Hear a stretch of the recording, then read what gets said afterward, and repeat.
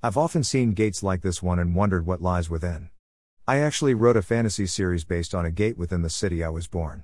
That series, like my mysteries, remains as lost as the secrets within the property beyond the mysterious gate. I wrote this story in answer to the following prompts. Sages, what do you see? Image above, image credit, Victoria Strukovskaya at Unsplash. Falk with Fandango, fish. Pensitivity's 3 things challenge, forgot, sad, unusual. The problem at 285.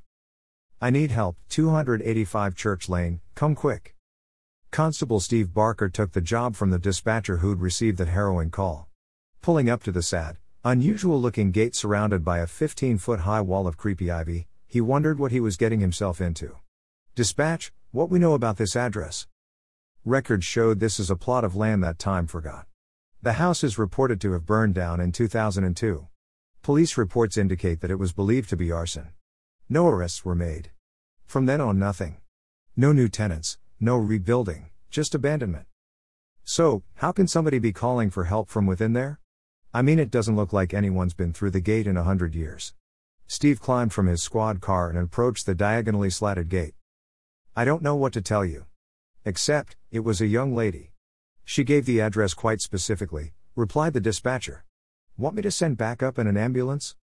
Steve's eyes focused on the padlock. It was a huge clue to something going on. While the rest of the bolting mechanism was heavily rusted, the padlock was shiny and new. Yes, do that, he said into his radio as he started walking along the property boundary. It bordered a farm field turned golden yellow by a sea of vivid rapeseed oil flowers.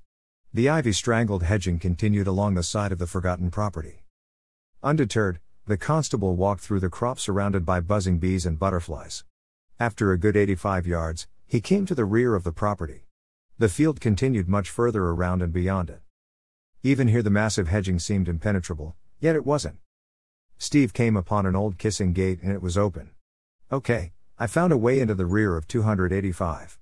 I'm going in, he said in his radio, before ducking beneath the trailing vines. Holy mackerel. Roger that, Steve. What are you seeing? I feel like I just stepped back to the Jurassic period. Steve took a deep calming breath as he gazed around at the thick, toxic stems of giant hogweed towering over his head. He knew the sap burned any skin it came in contact with. The hogweeds were growing strongly amid a dense carpet of brambles and ferns. Steve, backup's 20 minutes away. Any sign of the caller? Roger that. That's a negative. Steve pulled on his black leather gloves and eased deeper into the overgrown garden. He was following what was nothing more than a rabbit path. Just over a shoe wide, it seemed somebody had been in and out through her. The place was crawling with insects and the occasional lizard. There was even a bright yellow newt salamander beneath one of the hogweeds. Its home likely the old pond Steve came upon. If there had ever been any fish living there, they would have been suffocated by the heaps of water lily entangled with the ever-present ivy which almost hid the pond from view. Steve, how you getting on? Nothing yet. Steve scanned the area around him as he batted mosquitoes from his face. Masses of ivy seemed to grow skyward in columns before him. Wow. There is some house remains in this jungle. He remarked, having realized he was looking at some of the ancient brick walls encased in the vines. There was no upper floor, just some of the thicker lower walls left like the ruins of an old castle. Reaching what used to be the back door, Steve knew people had been in here. The way was clear. No ivy, no spiderwebs blocking the way. Venturing inside, now, he reported while switching on his torch. Okay, help is still 12 minutes away. Take it easy, replied the dispatcher, sounding as nervous as Steve felt on the radio. Even 2 decades on, the place still smelt of the fire that consumed it. Enveloped by ivy and brambles which were turning it into a natural cave, it was difficult to imagine this ever being a home. There was no furniture. No plaster or paint on the visible walls.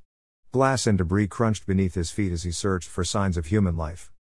Rats were scurrying about, yet there seemed nothing larger living here.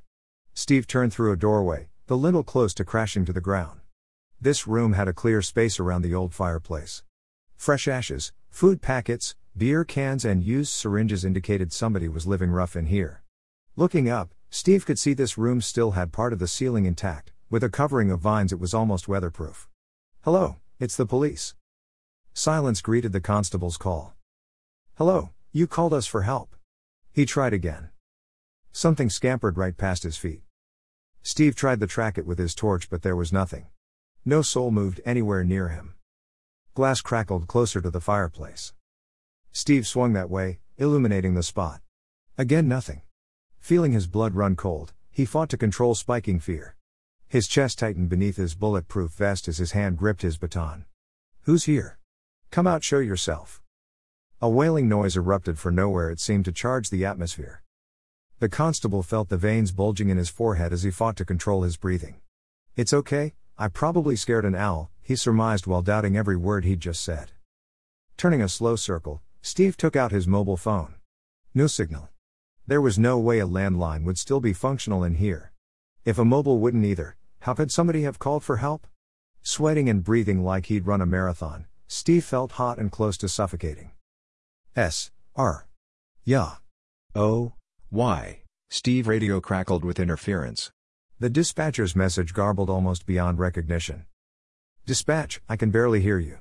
A wall of air hit the constable like an Arctic blast. He felt as if his organs had been frozen in his body. "Help," he rasped it. The creeping darkness clawed at his conscience. The rubbish-strewn floor raced up to meet him. Then, nothing. It was hours later when Steve awoke in the hospital. They said he'd been overcome by gases trapped within the old building. Nobody else had been found within the structure or gardens, and the call was deemed a fake cry for help. Steve remembered everything which happened within that nightmarish place. He knew it wasn't gases. Something otherworldly still lived within the ruins of 285 Church Lane. Steve knew he was never going anywhere near that place again. The end. I need your votes, my friends. Thank you for helping me make it through round 1. Please hear and vote again to help me progress to the final round. My story Oracle Train is doing battle for a place in an anthology. Please come and vote for and support me at Purple Wall. Vote now. And thank you for the support. Thanks for reading, my friends. There's more in the Poetry Corner, Poetry Nook, Short Stories 2, and Short Stories 3 tabs.